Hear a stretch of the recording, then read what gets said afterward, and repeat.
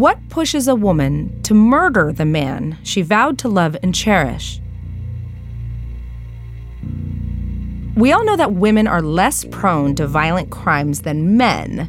The Department of Justice reports that men actually commit 90% of the homicides in this country. But when women do kill, in over 50% of the cases, their victims are their intimate partners. And that's exactly what Janene Patton did on January 28th, 2006. I just dropped the gun, and I remember going to him. And look at me. And I just kind of grabbed his face, and I remember screaming, just screaming.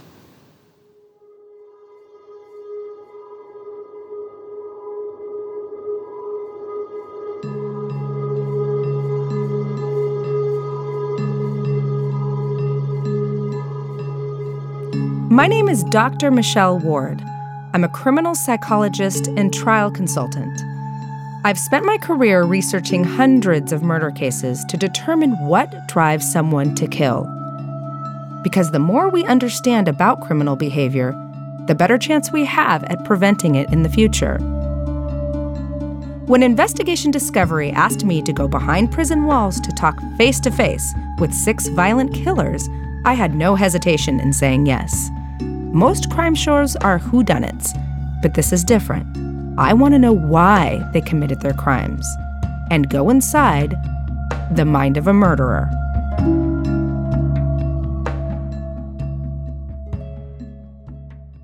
"32-year-old Troy Patton is a small-town Illinois dad who loves family and adventure.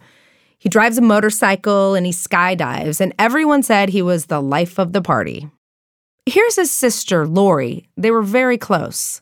Troy was funny. He was always cracking jokes. Everybody loved him, loved to be around him. His first marriage, unfortunately, ends in divorce, and he winds up becoming a single father to his adorable little girls, Brittany and Jessica. But Troy is the kind of guy who believes in love, and he eventually gets remarried to 33-year-old Janene, who takes his last name. His mother, Lola, is thankful that he has the happiness he deserves. I was just really had high hopes. But just 2 years later, on January 28th, 2006, Janene Patton fires a shotgun right into her loving husband's head. After claiming Troy's death was an accident, she changes her plea to guilty of first-degree murder for less jail time. She's sentenced to 30 years.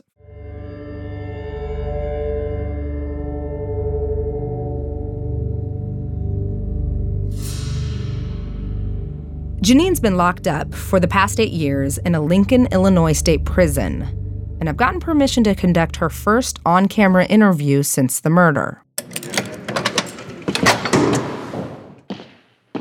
It's an all-women's prison, and it feels very much more relaxed than the men's prisons we visited. They were just kind of walking around. Everyone moves freely, or more freely than I was accustomed to. So we go to wait for Janene in the interview room, and then she just walks in, completely unescorted. Hi, Janene. I'm Michelle. It's nice to meet you. There was nothing scary about Janene.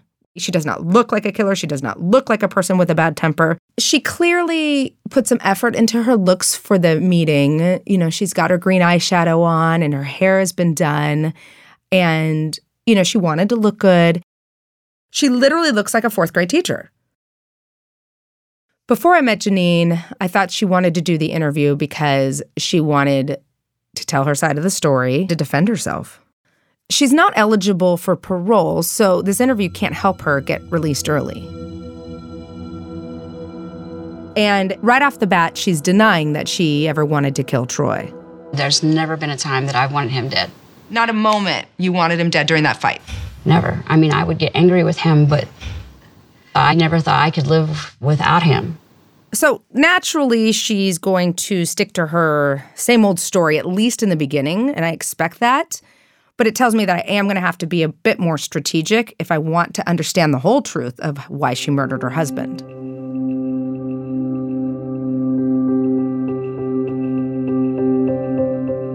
Janene claims that she had a rough childhood, and that's something I see often in criminals. People who have experienced abuse as children do have a higher propensity for criminality as adults. But I have to take what she says cautiously because Janene has a history of lying.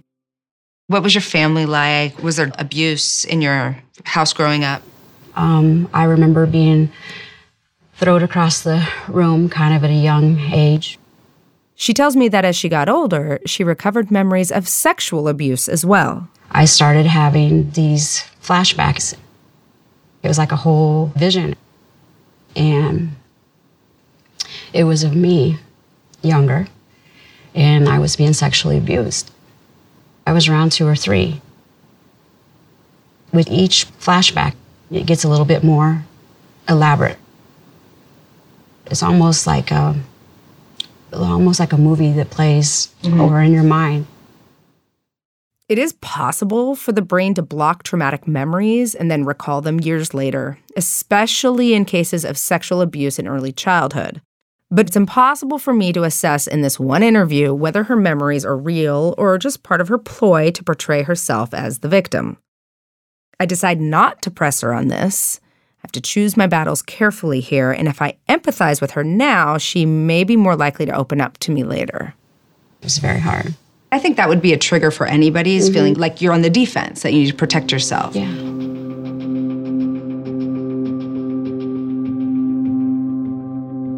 Janene marries young at age 22 and has a child, but it doesn't work out, and she claims she was mistreated yet again. We just kind of fell away. I held on as long as I could, and then I got out of the marriage. And how about your second marriage? I walked right out of one into another, and I knew the day that I got married, I shouldn't be getting married.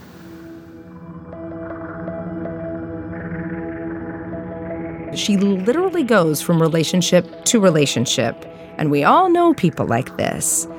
It's what I call monkey bar relationships. Literally don't let go of the last guy, the last rung, until your hand is securely on the next guy or the next rung. These people are never single for very long because they're deathly afraid of being alone. So no surprise, Janene tells me her second marriage quickly goes south too. And again, it's because the husband is abusive. She's starting to sound a little bit like a broken record, always painting herself as the victim. He was more verbal. It's like nothing was ever really good enough for him. He slapped me there, I think, like maybe twice. But here's where I think I catch her in a lie. According to police reports, her ex-husband claimed that he wasn't the violent one. She was. Special Agent Tim Hansen corroborates his story. He was concerned enough that he kept a journal of the daily occurrences because Janene would lose her temper and be short-tempered with the children and be rough physically with them. She would fight at the drop of a hat. And if need be, she'd drop the hat herself. I've heard that you could be very aggressive. I got that way. Yeah. Would you say you have a bad temper? Yes. If I feel you're caging me into a corner, I get scared and I lash out. Now we're getting somewhere. Janene is finally admitting she has issues controlling her anger and aggression. But listen to her word choice here. She's saying it's not her fault, it's someone else's. What got you upset? What would make me angry is he would try to put that it was always my fault. It was, failure, the fault and the failure. You just get to a point to where no matter what you do, it's not enough. Because of her insecurities, she interprets the slightest criticism as an attack.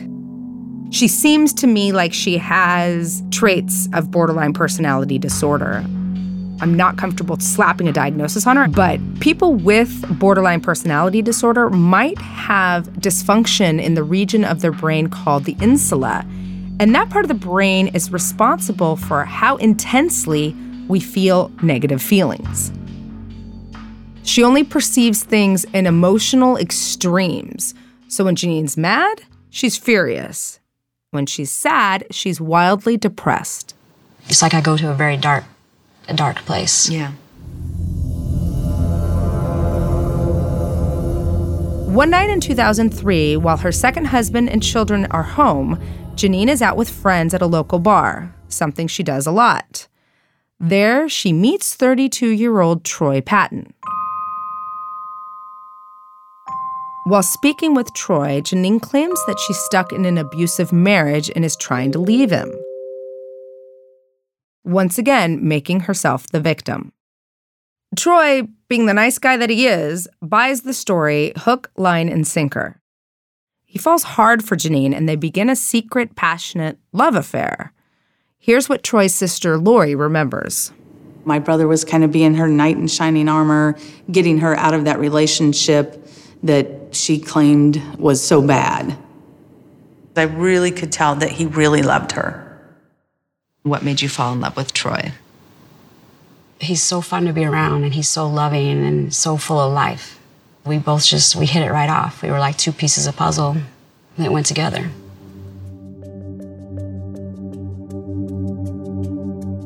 Another hallmark of borderline personality disorder is something called splitting. And that is when you view the people in your life as either a hero or a villain.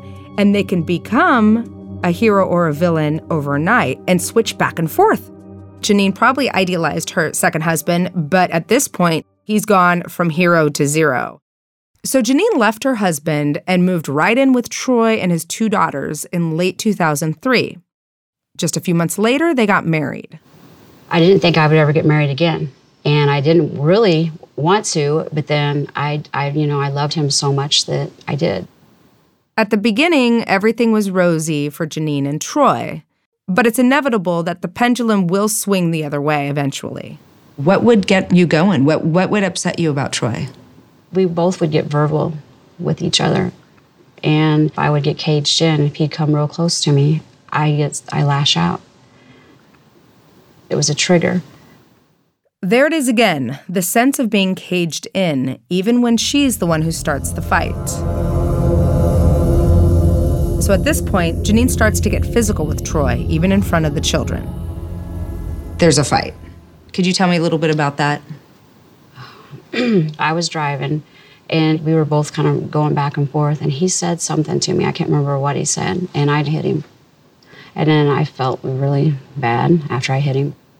I can see that Janene's getting uncomfortable now. She wore it all over her face. She was sweating, her lips were pursed, she was trembling a little bit.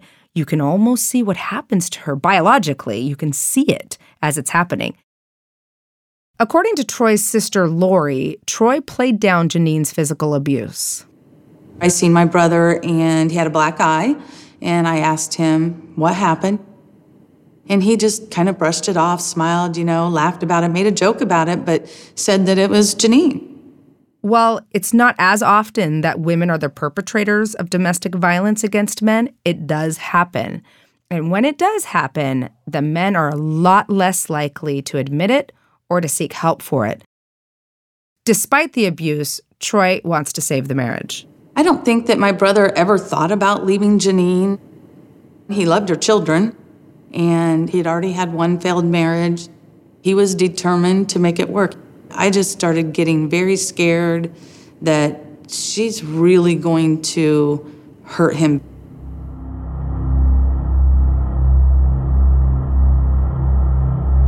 It's not long before Janene goes back to another old pattern. In December of 2005, she's working as a nurse in a healthcare center and starts an inappropriate relationship with a patient. Eventually, the patient reveals lurid details of their sexual affair to staffers. But Janene claims it's a gross exaggeration. Were you ever intimate with him at all? We had kissed, yes. And that's really about it. There was only kissing? Yes. Janene adamantly denies the affair. But once she realizes the truth's caving in on her, she dumps her first story and accuses the patient of raping her. You said you were raped by this man. He tried to take advantage of me down in my office, yes. But he didn't, what I want to say. He tried to,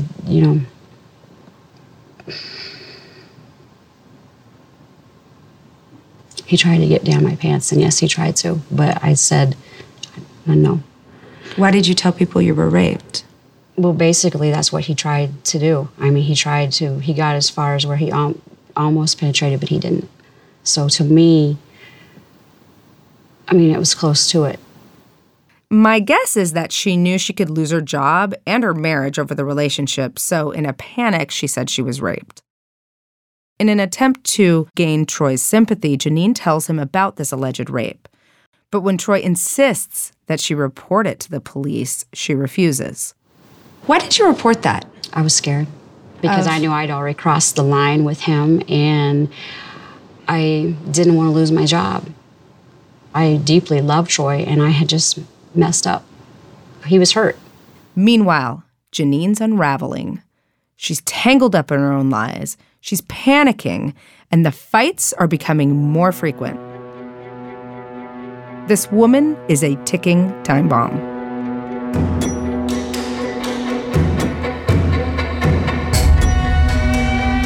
On January 27, 2006, Troy and Janene meet up at a bar after work. He still can't understand why she didn't report the rape, and he starts accusing her of having an affair. Troy had a lot of anger inside for me, and I had a lot of anger at myself and the whole deal. And yes, it was a bad argument. It was a bad argument. Yeah, but as far as any violence... Didn't it get a little crazier at the bar? Wasn't there a beer bottle thrown? Yeah, I threw it against the wall.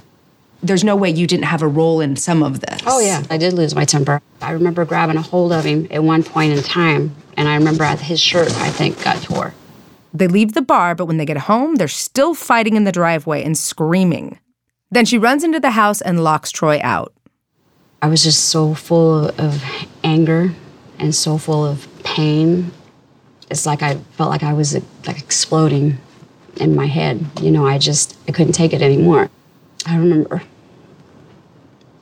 loading the gun. She threatens to commit suicide, loud enough for Troy to hear. I remember going into the bathroom, and I remember shutting the door.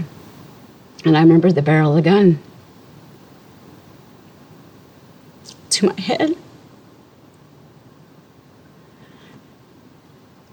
And I wanted to end it so bad. I wanted so badly to escape all this pain and hurt and like a rage that was inside of me. And I was just at my breaking point, my mental breaking point, to where I couldn't comprehend anymore. I couldn't process anymore. To me, this seems like an emergency tactic. She sees that this is spiraling into him realizing she had an affair, blaming her, and so she pulls the suicide card, so at least he backs off for a minute and the focus can be on that while she regroups. That shifts the environment, shifts the schema. Now he's going to come to her rescue or to her aid, or at least stop pestering her at the moment.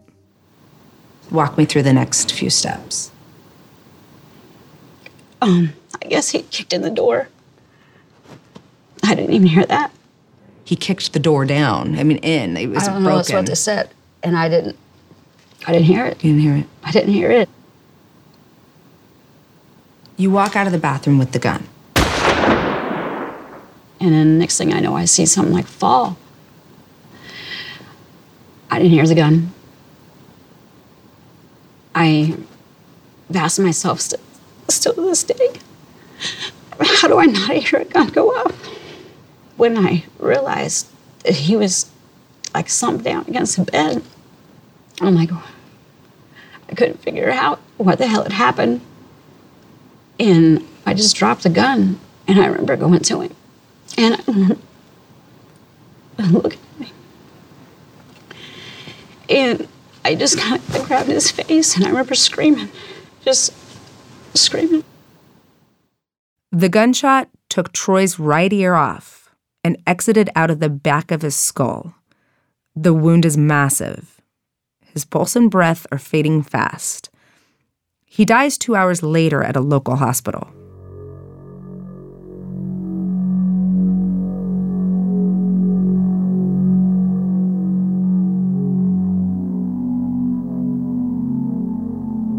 Police bring Janene in for questioning, during which she vomits twice. People can do this from grief, but I think it was a little bit more complicated for Janene. I think there was grief, but there was also terror. She was worried about herself. She knew that she was going to go to jail if she couldn't get her way out of this mess. Here's Special Agent Tim Hansen again. She gave the impression of someone who was suffering, someone who was a victim. Something just didn't seem right about the way she was expressing herself. Janene would cover her face and cry. I could see her looking at me between her fingers, like a child might do when they're crying and they're not really crying. Janene initially tells cops that she thought an intruder had broken in. She claims she didn't see it was Troy. She says it was dark because the light was off, and rather than run away from this intruder, she shoots at him. But later, she changes her story and says the lights might have been on. The lights. Were they on or were they off? I think he was flipping it on. It was like a flash of the light and the movement. I told you there's bits and pieces I don't remember. So the light came on, I think and that's then what you he was shot doing. him. Yeah. It was kind of like about the same time, because like I said, I seen the movement. And because he's facing you. He's facing you when you shot him. Well, kind of, yeah.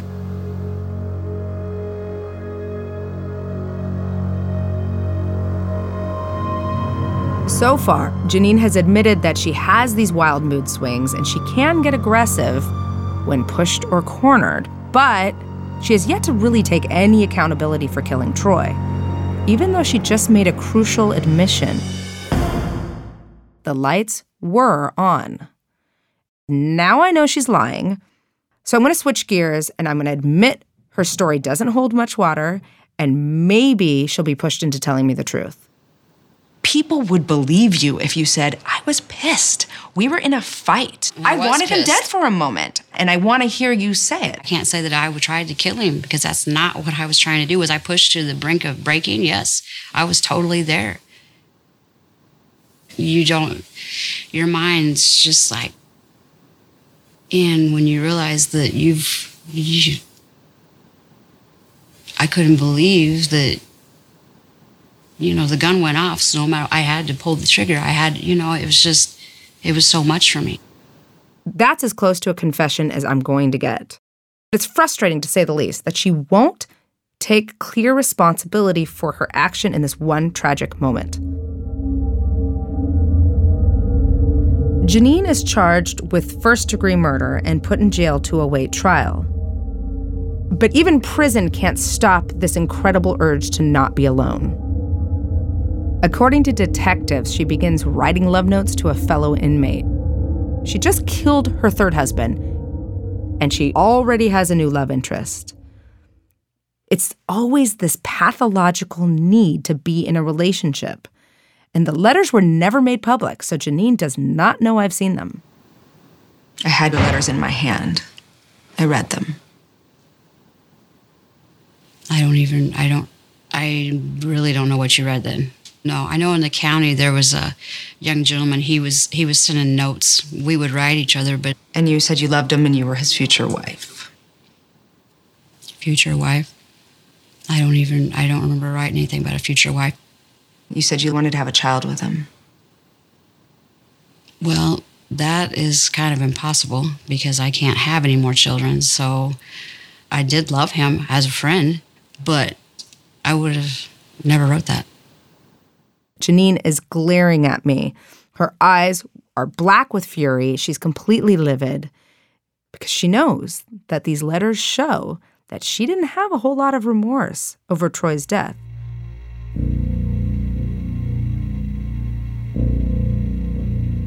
Janene faces a possible sentence of 45 years to life in prison. So after claiming Troy's death was an accident, she changes her plea to guilty of first-degree murder for less jail time. On January 8th, 2007, she gets 30 years behind bars. Why did you take that plea then? I was tired. I was tired of going through it all and seeing what it was doing to everybody. Do you regret taking the plea? Sometimes, yes, I do. Sometimes I think I should have fought a little harder. Between the love letters and her vagueness about the night of the crime, she knew if she went to trial, her story was going to be picked apart. But I think that she took that plea because she thought there was a possibility she could have gotten life. So she took the plea and the shorter sentence. Troy's sister, Lori, is convinced that Janene's decision is further proof that it wasn't an accident. If she really, truly didn't mean to kill my brother, she would have went to court and she would have taken her chances. Taking 30 years in prison, just convinced me even more that she meant to do it. So there's the question. Did Janene deliberately murder Troy? After talking to her, I'm convinced this was not premeditated. Had she really wanted to kill him and get away with it, she would have planned it so much better. I never premeditated. I never planned on his death. But it was also no accident like she claims. The intruder story is bogus. She admitted the lights were on, so Janene had to have seen it was Troy. Ultimately, I think Janene felt trapped, and her rage was out of control, and she snapped. I don't think she necessarily wanted him dead, but in the moment, she couldn't stop herself from pulling the trigger. Do you believe that you deserved any time for this? Yes, I do. I took a life. And, I took a father away from his children, a son, a brother. All I can do is really say that I'm sorry. But I just wish that it had never happened and that I never meant for this to happen. Is this real guilt and remorse? Maybe, maybe not. I think it's obvious that she's upset, but I think that's because she's in prison, and the sadness she feels is a bit for Troy, but mainly for herself. It's self-pity. She's the victim. Still. It's tragic for the family Troy left behind, his 2 little girls who are growing up without their father, and his mother who has lost her only son. I don't know if I can ever forgive her. She tore this family to pieces, taking him away from us. He was needed. He was loved. She had no right to take him from us. I think Janene wanted to do the interview because she's had some time to get some clarity, and she wants to have an opportunity to explain herself. But she doesn't identify with being a monster. She really thinks that there's more to the story and it was an accident and it's not what people think it was. I think this pattern is pretty standard for Janene. I mean, I believe with her first husband, she grabbed his service revolver and threatened to kill herself at one point, which is a similar story to what we have here. I mean, it was a perfect storm. She was in one of her rages, and there was a shotgun there. Had there not been a shotgun, she probably wouldn't have ever killed anybody.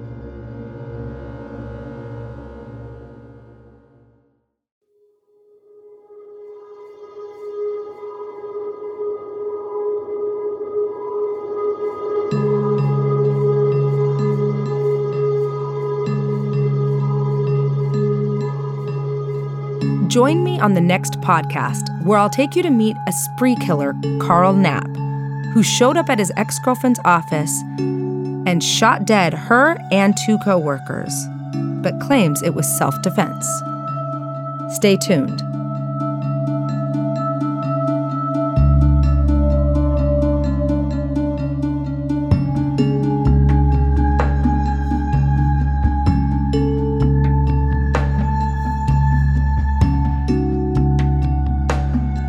For Atlas Media, the producers are Bruce David Klein, Lori Layton, Fanny Cohen, and Samantha Grogan.